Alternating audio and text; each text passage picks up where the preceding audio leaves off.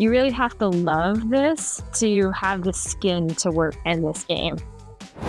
When it comes to like founding a fund versus founding a startup, hopefully in 10 to 12 years, you've built the biggest business in your industry as a startup founder. In a fund, you're just getting started. Everybody is in the cannabis industry. They just might not publicly mention it. Hi, everyone. I'm Taiki, and you're listening to New to Venture. It's the show that uncovers the secret world of venture capital, from the multi-billion-dollar exits to the biggest company blowups. If you don't know that much about VC, you've come to the right place.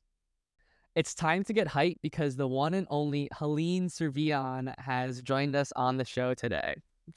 Helene currently runs JourneyOne Ventures, an early-stage VC fund that invests in the best companies in misunderstood markets, specifically in the cannabis industry. Helene has accumulated some amazing accomplishments, like guest lecturing at some of the top MBA programs, being declared Marijuana Ventures 40 under 40, and recently being awarded the 2023 Innovator Award for Women Who Empower.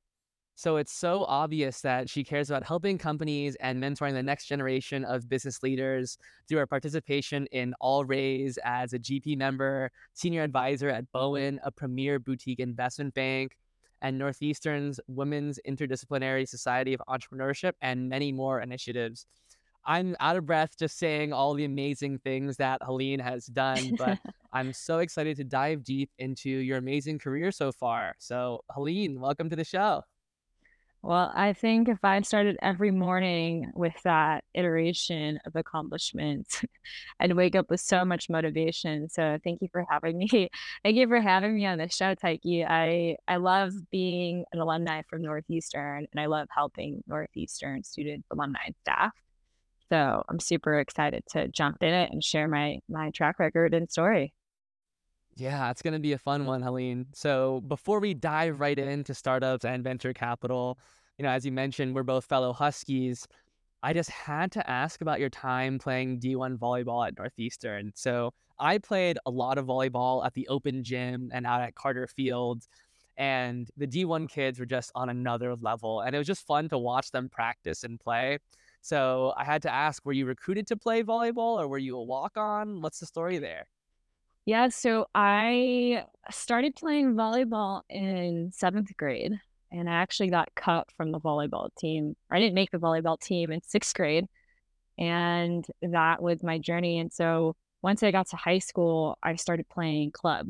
So that's extra volleyball after, high school season.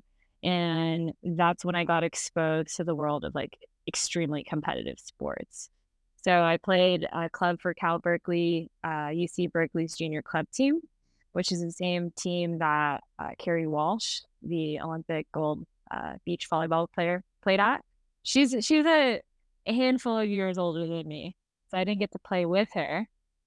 But during my time with Golden Bears, which is the club volleyball team, we went to the Junior Olympics. We placed 9th in the nation. And that gave me the ability to get scouted from some of the top schools across the U.S.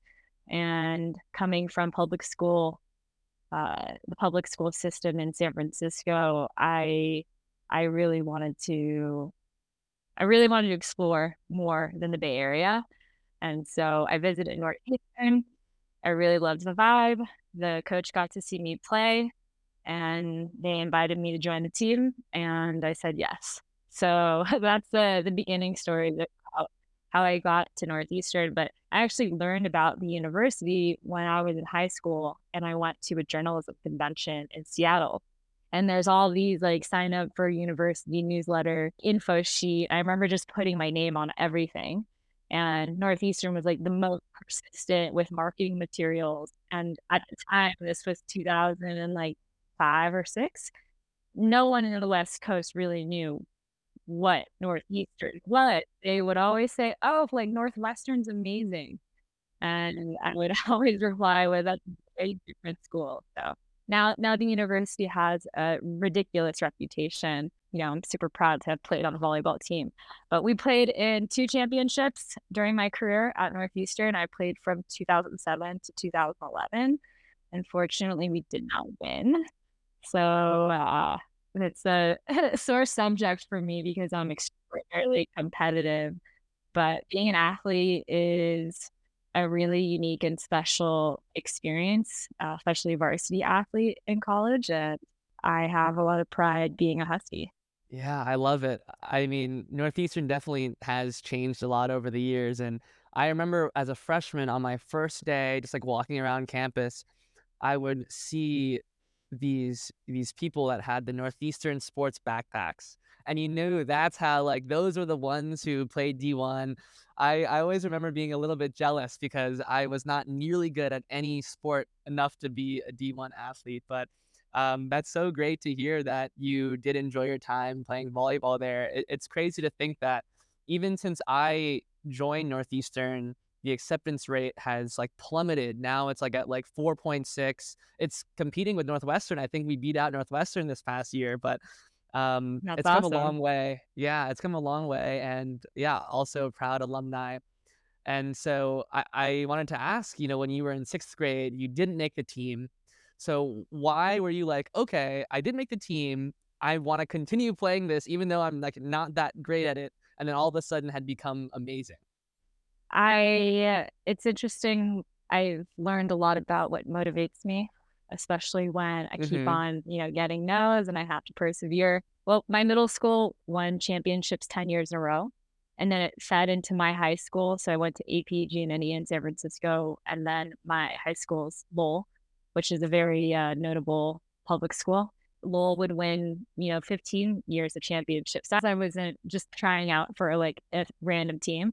Like this was the best public school, actually best volleyball program across public and private schools. And I always had ambition to be the best at what I did. And so I remember spending the summer after not making the team and going to like the recreational public facilities and just playing volleyball and training myself and playing with like older people, younger people, just being very focused on making the team. That's fantastic. And that's actually a perfect segue into I'm sure you use that mentality to work on venture capital, especially as, a woman of color and an emerging fund manager, right? I'm sure there's a lot of obstacles and a lot of no's and a lot of chances for motivation to really come through and really go out there and succeed. So I wanted to just get right into startups and venture capital and talk about your path into VC. And so you were a Northeastern student, so I'm sure you had a few co-ops. So I'd love to hear it as a high level, the step-by-step process to get to where you are now, and then we'll dive deep. Yeah, I think being a Northeastern student taught me about like having the character of trying a lot of different things. The co-op program encourages you to work in a specific company for 6 months and then completely work in a different industry if you like, or stay at the same company. And so for those of you who are not familiar with the Northeastern co-op program, it's essentially an integrated internship. So instead of graduating in 4 years, we graduated 5. And I did 2 co-ops, one at Puma Corporate and then Reebok Corporate. And so I use that type of mentality and I co-opt my entire 20s. And I've done 5 career pivots since entering the venture capital industry. I worked at Puma Reebok Corporate. I then worked in the electric bicycle industry for 5 years and spent time in China, Taiwan, and Germany trying to understand how these products were made, how they were integrated into cities. And I thought, after I'd spent a lot of time in that sector, that I wanted to do the tech thing. So I grew up in San Francisco. This was like 2014, 15. All my friends were working in tech. I really wanted to like understand what this ecosystem looked like because I already had a large appetite for startups. And so one of my Northeastern friends was head of marketing of a company called VoiceBase. And we were an AI powered voice analytics B2B company back before AI got like really, really hot on the consumer facing side. And so I learned a lot about AI and machine learning. I was the first person on the customer success team, and then I grew into channel partnerships. And I learned how to sell product to another business who then sells that product to the end, client. I had an incredible time when I was in tech, but I didn't feel like I was very connected to the work that I was doing.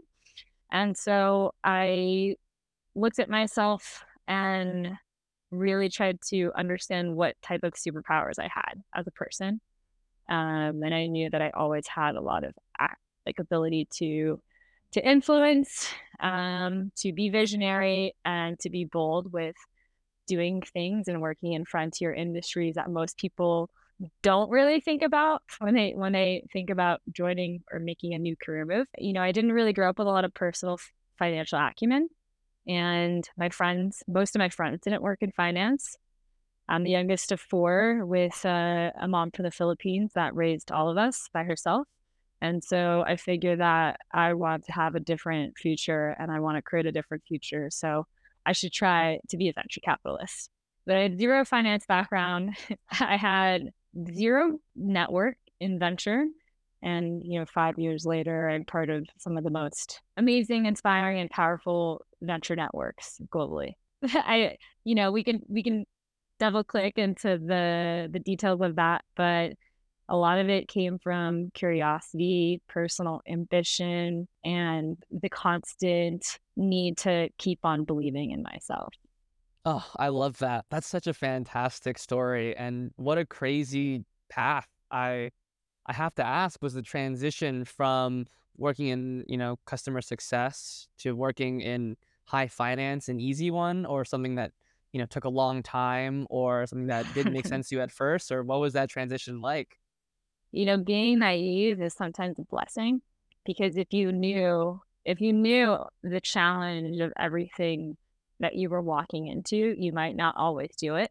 That was like the part of the magic recipe, is that I just threw myself into this desire and ambition. And, I developed myself into a super networker. I would just go to events that I found on Eventbrite. LinkedIn wasn't even that active at the time. And venture was not very diverse, in 2018. I think the Me Too movement and BLM movement really made the ecosystem be more progressive. But it was an extremely hard pivot. I mean, there is no linear path into venture when you come outside of the industry into the industry. If you study finance and work in private equity or banking and happen to score a venture job at co-op, you're kind of born into the ecosystem. But coming from the outside in is one of the hardest things I've ever done in my life. And I'm 5'1.5" on the ground and played D1 volleyball. So I've done some hard things in my life. Wow. Wow. I was gonna say there's a difference between this being a VC investor, like an analyst or an associate at a firm, versus, raising your own fund and being a GP is, a completely different experience. So, as someone who wants to start my own VC firm in the coming years, what inspired you to take the leap? Like, you didn't just put a foot in, you jumped in. Yeah, it was a big splash when I did it too. And I didn't have ambitions to raise a fund when I started in the ecosystem. I worked for a really small family office and then went to a program called Venture University, where I did my first syndicate, which we call a special purpose vehicle. So it's an investment into a specific company that I raised capital under. So my first deal was in 2019. I've done 18 deals since. When I did the Venture University program, the partners of the program that ran it encouraged me to raise a fund. And I remember just looking at them and thinking, excuse me, like how do you even do that? I'm just learning how to do this job.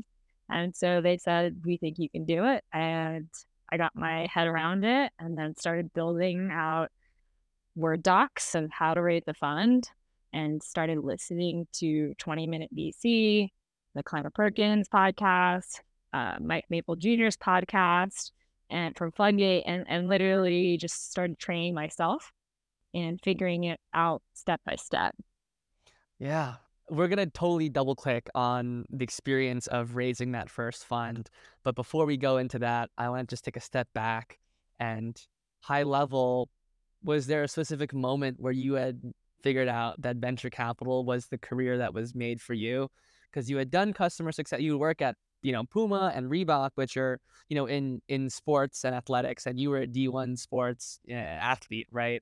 Cannabis venture capital is completely different. So was there a specific moment in your experiences where you were like, this is so, so fun for me.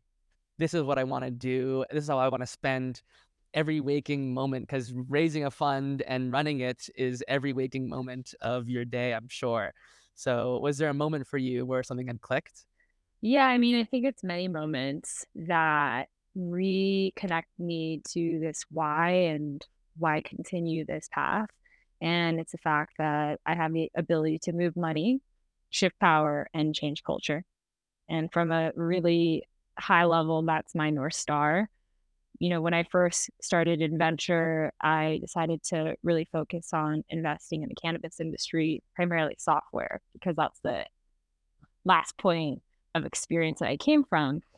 But I always knew it was just going to be my stepping stone into the ecosystem, my way to differentiate when everybody, is focused on the entirety of industry, either healthcare, fintech, or generalist. I knew I wanted to brand within what I call frontier wellness industries. And so what I love is I love people. I think that people are the most amazing, ridiculous, and powerful products in the world. I don't mean to call people products, but like, at a company, your most important asset is your people. And this is a major people game. And we can use technology to help enable us to do 5 people jobs when we're one person. But at the end of the day, it's people who you have to work with in venture. Yeah, 1000%. And I think that, amongst all the other guests that I've had, they've had that realization very early on that people are the key to being successful in life, but specifically venture capital. And now I think is a great time to go back and really dive into the experience of raising that first fund. For starters, I'm curious, where did JourneyOne, like the name JourneyOne Ventures, even come from? When I started the firm, as I mentioned, I knew that I wanted to grow into investing in other industries as I evolved and as the world evolved. It actually started as the Journey Fund. And yeah, my friend Pam Patterson, who runs an agency in LA called 1440, helped me develop it into JourneyOne. And I just think that it rings better. And for me, it helps remind me that part of building things and being a creator is that the journey is super fun and also wild. And the end goal can change. And so it makes me stay present to the every step that I take to build this firm and our reputation and brand. I love that. I love that. So how'd you find your first LP? How'd you get your first investor in the fund? It's funny. It's from a WhatsApp chat. So I'm part of I mean, at this point, if you're in venture, you have like 20 Slacks and maybe like 30 WhatsApp chats. And so I'm in a cannabis executives WhatsApp chat. And I connected with Heather Malloy, who's also my investment advisor. And I'd never heard about her and realized that there were a ton of women in finance in my industry that some of them were as recognized in terms of like just popularity with press and what have you. But Heather is an incredibly accomplished woman in finance and just great human overall. But she led the M&A team at TerraSund, which is a publicly traded cannabis company, and did about like up to $300 million worth of transactions when they were buying up some companies. And so I figured that she would be an incredible asset on the team, given that there's a ton of consolidation that happens within our industry. And so she messaged me about something when I posted something in the WhatsApp chat. We had a phone call and I shared about my vision, and she loves to back women founders. And I'm a founder myself. I just run a fund versus, it is a company, but yeah. So Heather Malloy, first LP in JourneyOne. And was originally the target, I think you hit, like, it was a $10 million fund, right? Correct. And so was the target originally 10 million from the get-go, or was that something that based off interest from LPs, okay, like 10 million seems like a good number for now? Yeah, it started at 20 when I was looking to build this in January of 2020, which was COVID. And then I wanted to do 5. And the challenging thing about raising a fund is that every LP has a different opinion about what you should build. And so it's really hard to sometimes stick with a strategy when you're talking to an LP that has capital and lots of influence and lots of experience, and they have a different opinion of how to run a fund than another LP that also has equal level of experience capital. And so, at the end of the day, like, this first fund is a pilot and we're still raising capital right now. And we are structured as a 506C fund. So you can either structure a firm as a 506B, which default most funds are. The difference between a C and a B is that as a C, we can publicly solicit. And so it gives us the ability to talk about our fundraise online. Technically, if you're a 506B fund, you can't, solicit through press release, through podcasts, through LinkedIn posts. And as a 506C fund, the only back office difference that we have to do is get our investors to get third-party investor accreditation.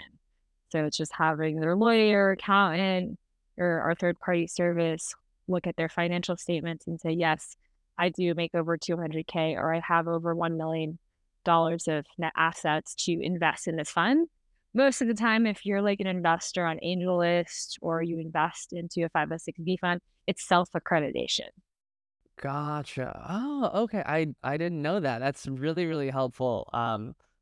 Every day I write in my notebook, I like do goal setting every single day. It's like super cringy, but I write down that by the end of 26, when I'm like turning 27, I want to have started the process of raising my first fund. So this is super helpful and super good for me to know.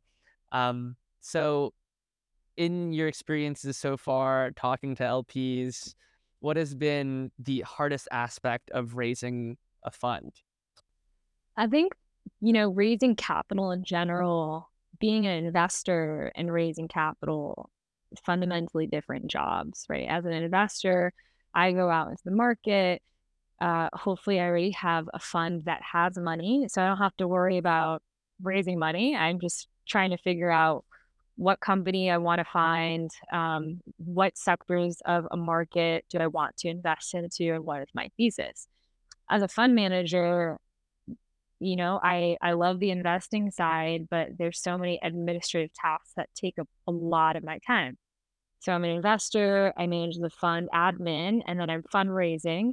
And then when my portfolio companies are fundraising, I'm fundraising and I'm fundraising on top of my own fundraise. So it's a pretty insane job. I would not undermine how much work it is. If you like investing, stay as an investor. Raising a fund is a fundamentally different experience. It may look cool, but don't do it because it is a spectacle and you want the title. Like, it makes it harder to be an investor when you have to do all of these things. And I think that being able to raise, capital from people, it comes from a place of privilege. Like, I did not have, no one from my family invested in any of my deals thus far. I don't come from a family with any sort of money. I don't even know any relative in my family that has worked in finance. And so I had to build that LP base literally from the ground up. And so I've done Out of those deals that I've done, I probably have upwards of, at this point, 100 LPs I've invested in my SPVs and my fund. And, it's a lot of management to share LP updates, to share investor updates. Some fund managers have 75 companies in one fund. And then when they raise their second fund, maybe it's another 75 or 50. That is responsibility. Every investment that you make is technically a 10-year term. Every fund you raise is a 10-year term. Yeah, so I think for a lot of the viewers out there, it's important to know what you're signing up for and the length of commitment, because it's not like a startup where you can build, it doesn't work, and you're done. Like, if it doesn't work and you still have investments, you're still responsible for managing that capital, and you still have fiduciary responsibility. So it's very different than just being, a startup founder raising money. Yeah, absolutely.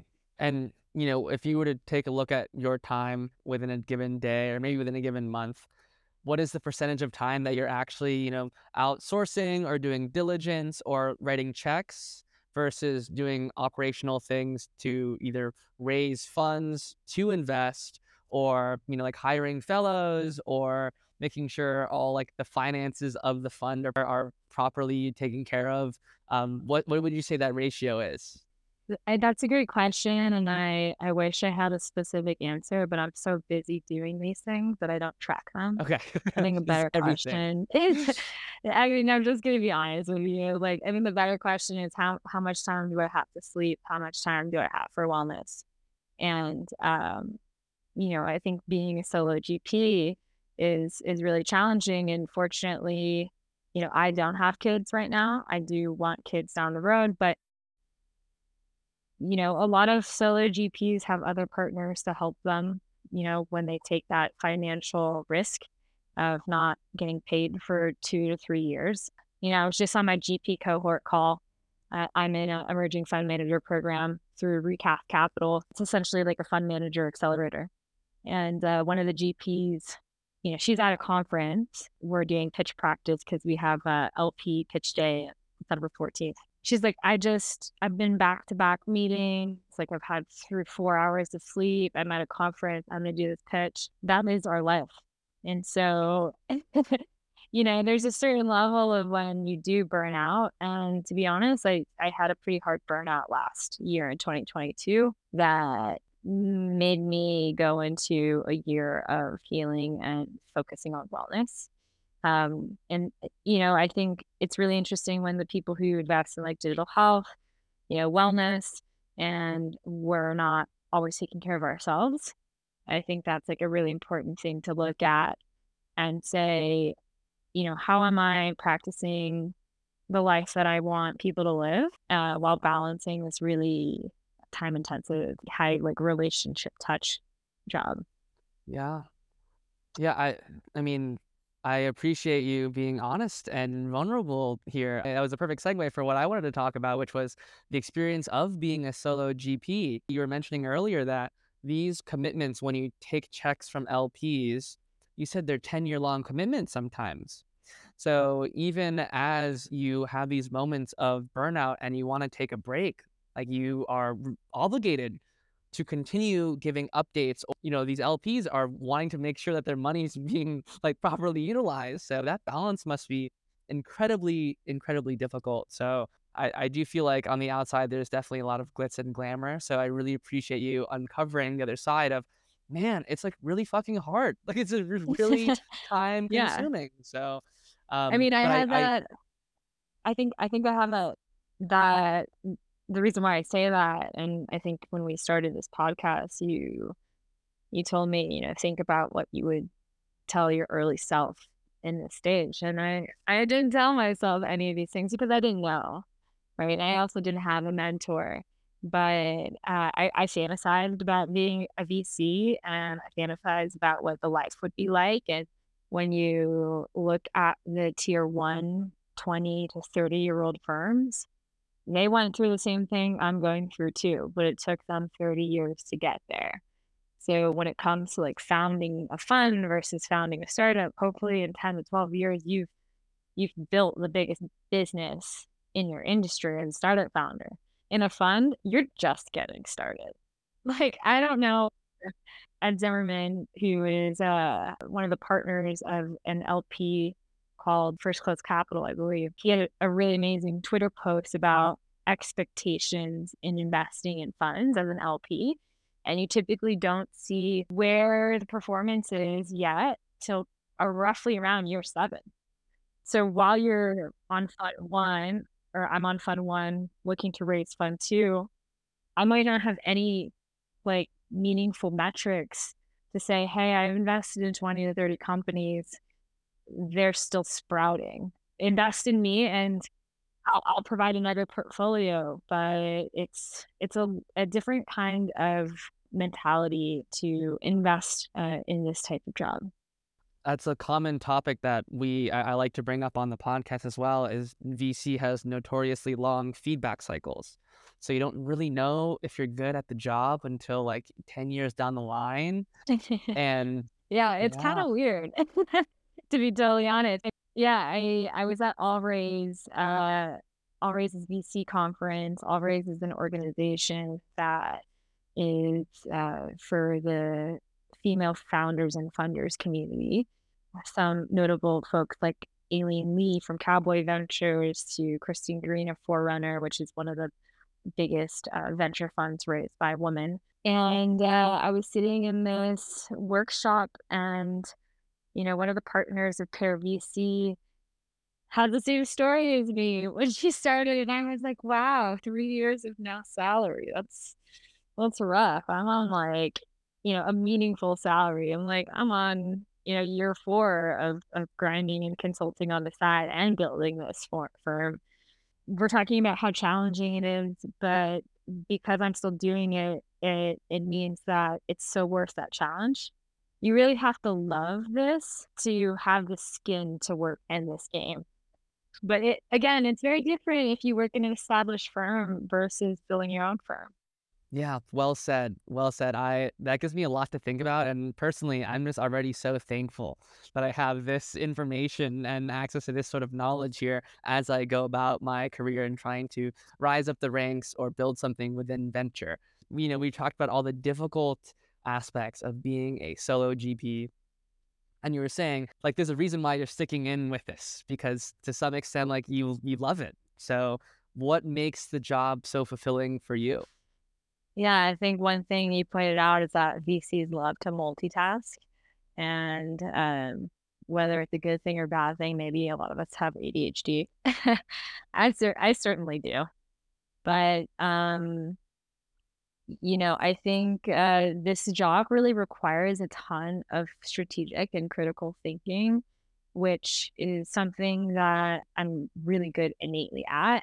And I was like reflecting on this thought in the past few months of like, why do I like this? I mean, it's kind of tiring, right? To critical think, you're like digging, connecting dots that don't connect, looking back, looking forth, looking present. And I think it goes back to when I first learned how to play volleyball. My first coach, Coach Louie, when I was in 7th grade, like she taught me how to place the ball exactly on a specific part of the court and why. In college, we watched a lot of video before we played games. And so we had to learn about how does that player move on the court, and when they move that way, when is the best opportunity to strike and get a point. And so I love that, like, super strategic thinking. I think when I help founders think about capital raising and how they should build like narrative and pitch, it's super fun to do, especially when you're working with a founder that kicks ass and like they're super motivated. You're giving them energy, they're giving you energy back. They can slam dunk and you can say, hey, I helped you get there. And it feels really great to help you accomplish your goals. And so I think, for example, one of our companies is raising right now, and they're going from seed to Series A, and the goal is not, I think when it comes to like structuring fundraisers, when you're in your seed round to your Series A, the goal is like, what do you want to accomplish from here till then? Like if you're raising on a $10 million valuation at seed and you want to get to like $40 million valuation at A, I always ask, well, how much revenue do we need to get in order to get that $40 million valuation? That then sets your KPI and the goals of how you want to use that seed capital. It's like, the founder is motivated by increasing their value of ownership and increasing the value of the company. And so, it takes a lot to get from 10 million to $1 billion in revenue. There are certain stages in venture that are required to get there. And so I love helping founders like work backwards on their goals. And so I've learned a ton about fundraising in general and the psychology around it, the dynamic, the relationship dynamic. Crazy and it's fun. I want to echo that same sentiment. Like the reason why even at like 23 and I've always been interested in startups and VC is because of like those founder interactions and strategy. I just think that the crazy big dreamers, those will be the founders, and they're the ones who are actually going to make it happen at some point. And they're so passionate and so knowledgeable about the specific thing that they're building that it just makes me excited to learn from them and try to help them.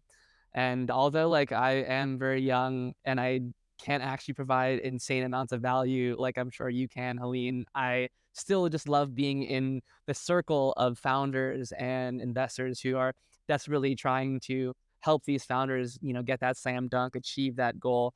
Yeah, I think I was in your shoes at one point, and I was always the youngest person in the room all the time, up until probably my 30s. And so I don't want you to think that, you are too young or you don't know as much as I do, because I think that there's so much that that I don't. And we have, different values to offer companies and founders. In this job, like any job, every, practice makes perfect. And so like every deal I do makes me a better VC. And it just takes reps to get there, right? Like I still look at legal term sheets and I'm like, Jesus, like I can study liquidation conferences, drag along rights, all that stuff. When you put it into legal vernacular, my brain's just like, what the fuck? I'm just gonna give this to my lawyer right now. But eventually when I get to my 1,000 term sheet, I won't need my lawyer as much on the front end. But it just takes time. Yeah, absolutely. I want to actually double click on what you were saying there about like accumulating knowledge and like understanding how VC works. And even at a young age, there's still some things that you can provide. And so I've been, thinking very deeply and intentionally about something that, I can specialize in, some sort of unique value that I can showcase to the world that I belong in this space of venture capital and startups. So for you, Helene, who specializes in misunderstood markets, right? That is a very unique thing.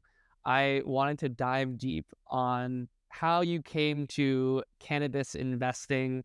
I know you had talked a little bit about technology investing a little earlier, but if you look at all the classic venture deals, right? It's like the Ubers, it's like the Stripes, like fintech, software, AI right now.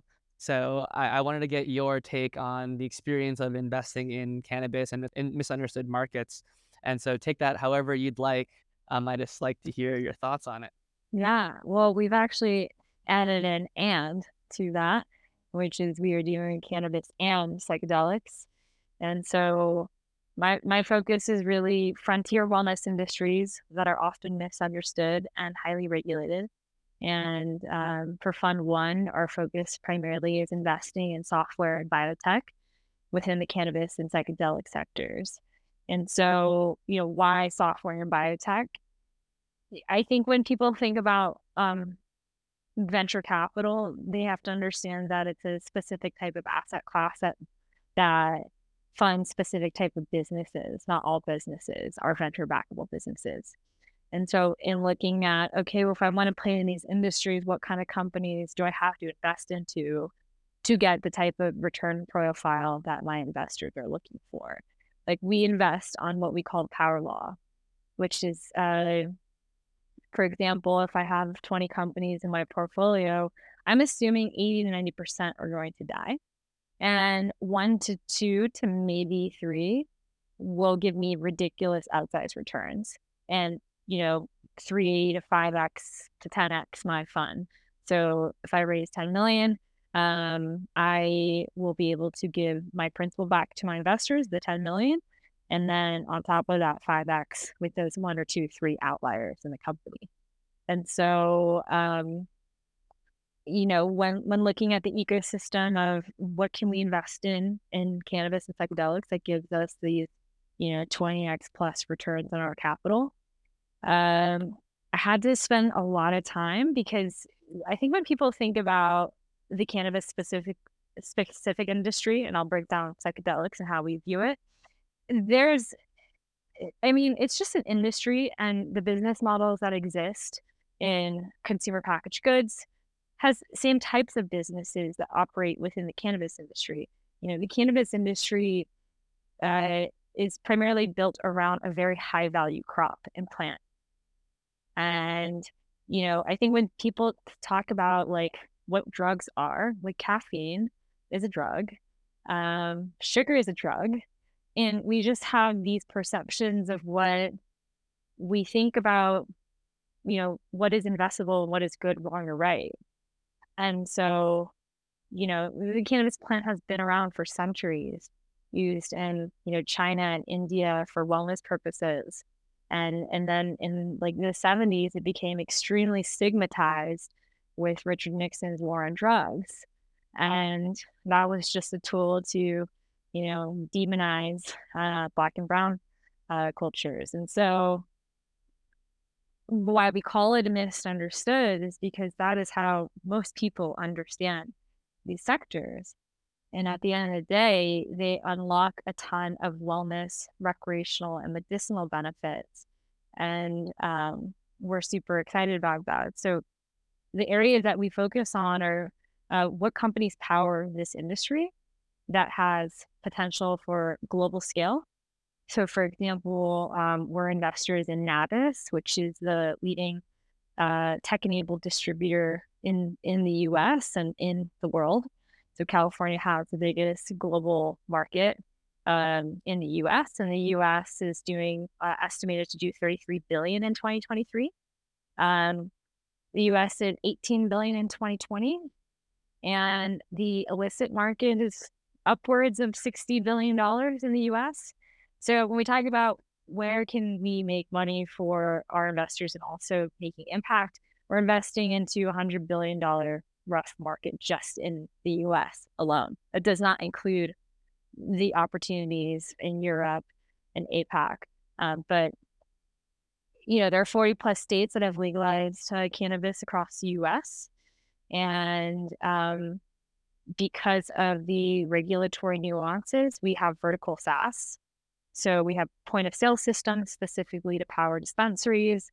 Square does not play in this industry. And we have, B2B wholesale marketplaces that help growers and dispensaries buy product, exchange product, and pay for product. And, I spent the summer in Europe to look at what's happening in other countries. And Switzerland and Germany have legalized medical cannabis, and Germany is looking to legalize adult use. And the amazing thing is that in Germany, when you want to get cannabis as a prescription, you go to your primary care doctor, not a weed doctor. And when you pick it up is a pharmacy, just like your other medical goods.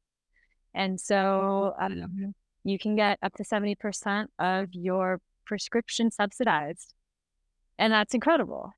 I think that the medical and pharma applications for cannabis and cannabinoids is the compounds within the cannabis plant have not even been realized yet.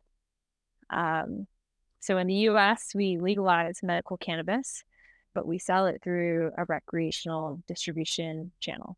In other countries that are federally legal, like Germany, it's actually sold through the intention of medical purposes and consumed um, through a medical transaction. And that is where I think the future is. And I think that is where a ton of unrealized value will sit. And use cases for medical cannabis.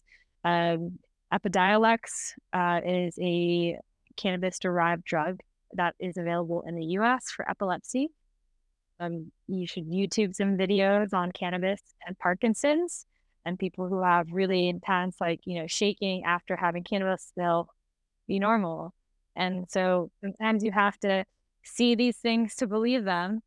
And I'm fortunate to fully see this. And I think one of my gifts is to help people understand how to relearn what these magical plants can do for people, especially as we have an insane amount of mental health issues in the world. So that is my spiel.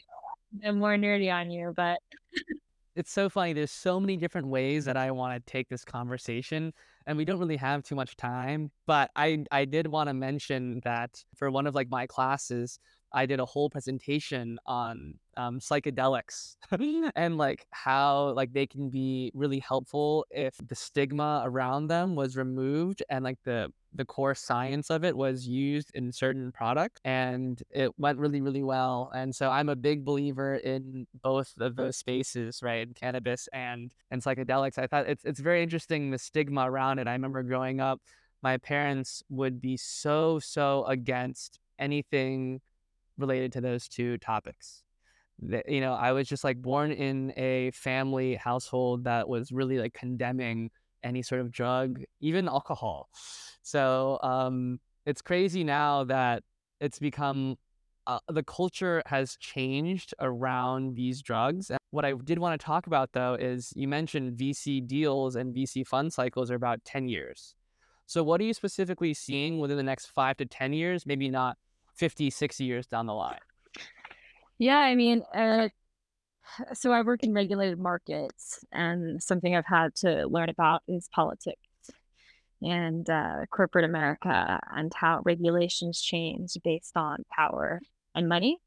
And unfortunately, when I got in this industry, I thought back then by now we would have federally legalized cannabis. I mean, over more than half of the US states have legalized on a state by state level. And, COVID happened. That distracted the government from looking at this more seriously. Um, we have a couple of different wars going on right now in the world. And so a lot of it is just like prioritization and level of power and money to shift regulators and politicians. Um, so my hope is that, in the next 5 years, cannabis in the US is legalized. I am super excited about what's happening internationally in regards to medical market. And every country has a domino effect on the other. So for example, Switzerland is almost like subculture of Germany, and Germany is like one of the leading G powers in Europe.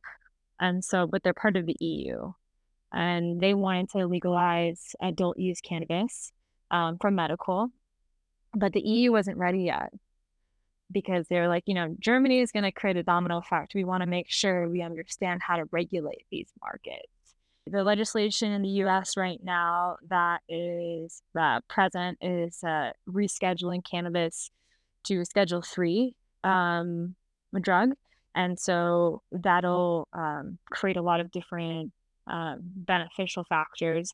But tobacco and alcohol aren't even scheduled, and so it's yeah, I mean, it is odd, and then you realize how money and politics work in the US. And back in the day, tobacco and alcohol companies had a lot of power and money. They still do. And so, we write law to work for the people that write them. Now it is trying to fix some of those those wrongdoing that created barriers for people to get access to a medicinal plant. And that is the goal. So regulatory regulatory hurdles is the goal, and just more access to patients and people who want to use cannabis and psychedelics for leisure purposes or medicinal, like mental health impacts. It's hard to predict. I mean, I think you work in this industry. Everyone's like, so what's your guess for when we'll get federal legalization? I'm like, fuck, I don't know. Like, we keep on hoping, but an opportunity here for investors is that it's we are one of the first 10 to 20 funds in the world to be first to market. So we really understand this industry, and Uber, for example, services the cannabis industry in Canada. Yeah, I see DoorDash at our conferences. The top alcohol companies like Constellation Brands that owns Corona comes to the conferences. Like, everybody is in the cannabis industry. They just might not publicly mention it. And I mean, from what I'm seeing and, my generation of people, it seems like there's a lot of positive tailwinds culturally. There's a big shift moving away from maybe not nicotine, but tobacco specifically amongst the new generation. So it seems like, on a more open and progressive view when it comes to psychedelics and cannabis. So I hope that rings true, and I hope that you get to put in all this hard work. You get to see the fruits of that labor in the coming 5 to 10 years. But unfortunately, though, I feel like we could talk about this forever. But our time has come to an end. I've taken way too much time. But Helene, it was such a lovely and fun conversation. But it is time for the final ceremonial ask, which is 3 final questions for you. Are you ready to go? Let's do it. Okay. So, in the spirit of being new to venture capital, if you were to write a letter to your past self right when you were starting in VC, what would you write about? Oh, I could write a book, but yeah, I mean, I think I was really fortunate to learn how to teach myself a lot. I didn't really have a specific mentor. I think it is really helpful to have one. For example, if you are an analyst at a venture firm and you want to develop a strong relationship with a principal or a vice president at a firm, that someone a couple of levels up from you that could teach you a lot of things, because this is an extremely like apprenticeship game. You learn by doing. It is not something you can study. And if you want to start a firm, find a GP that has time to meet with you once a month, that you can maybe help their fund out in a way, do some of the back office stuff so that you can get a sense of like, what does this actually look like before I jump in. I I think there were a couple of steps that I wish I took to make the path less painful, to be honest. And that's really like, planning, financially for how long the road could look. But, I live a life that's such where my burn's not very high and I can be really, really lean. Yeah. So I think getting a mentor is super important. If you don't have one at the moment, just find 3 podcasts that you really, really love that focus on the industries that you want to invest into, and with VCs that invest in certain, sectors that you want to invest to, and just learn from them. And then follow them on Twitter, follow them on LinkedIn. Yeah, absolutely. I think you said a lot of things that really resonated with me, especially like the apprenticeship model and venture capital. A lot of the teachings aren't on, well, some of them are on blog posts, but the way that you really learn it is you live it being right next to someone who's doing it. And you learn from them. That's really great to hear. The next question here is to shout out a VC or an investor that you think's been killing the game recently, or maybe has some unique takes, or wrote a fantastic article that you like, or someone who personally helped you along the way. Well, most recently, a dear friend, Amber Illig, who runs the Council Fund, just closed her Fund 1, $5 million fund target. I think she has like close to like 20 companies at this point. I mean, she's a solo GP. We have a Wow. solo GP WhatsApp chat with like 6 other solos GPs, and we meet, once a month, every other Nice. month. And man, she just gave birth to her little girl like last year, earlier this year, and She used to work at Cruise. Like, I just have a ton of respect for how she ran her process, and the little community that we've co-created together. So I just want to give her an incredible shout out. Like, I know how hard it is, and it's incredible that she's now starting her fund too. Wow. Yeah, that is so impressive. Wow. That's amazing. I'm very happy for her, and hopefully I'll get to meet her one day. Next is, and the last question for the day is to shout out a startup that you think has a lot of potential and can maybe change the world. So we are actually working on an investment right now with a one of the most notable psychedelics companies in the world, called MAPS, and it stands for Multiple Disciplinary Association of Psychedelic Studies. And I was fortunate to learn about MAPS in 2017 when I went to my first Burning Man. And the woman who helped run the camp, she is a therapist that works with psychedelics as a tool and a resource for her patients. And she exposed me to the work that MAPS did. MAPS started in 1986 as a nonprofit and then structured a public benefit corporation in 2014. And that's the entity that we're investing in. And what MAPS does is that they're a biotech and drug development company that is going to market with MDMA for PTSD in the US specifically. So they just passed phase 3 clinical trials. There's phase 1, 2, and 3 when it comes to bringing a drug to market. And it's the last phase. And so right now, MDMA is a Schedule 1 drug, meaning that it does not have any type of medical efficacy. Through these trials, they've proven that, yes, MDMA has medical efficacy, specifically for PTSD. And there are 13 million people in the US with PTSD. 2 million of that have severe PTSD, and a lot of veterans, trauma patients. The only 2 drugs in market that are used to treat PTSD patients are 2 SSRIs, which are antidepressants.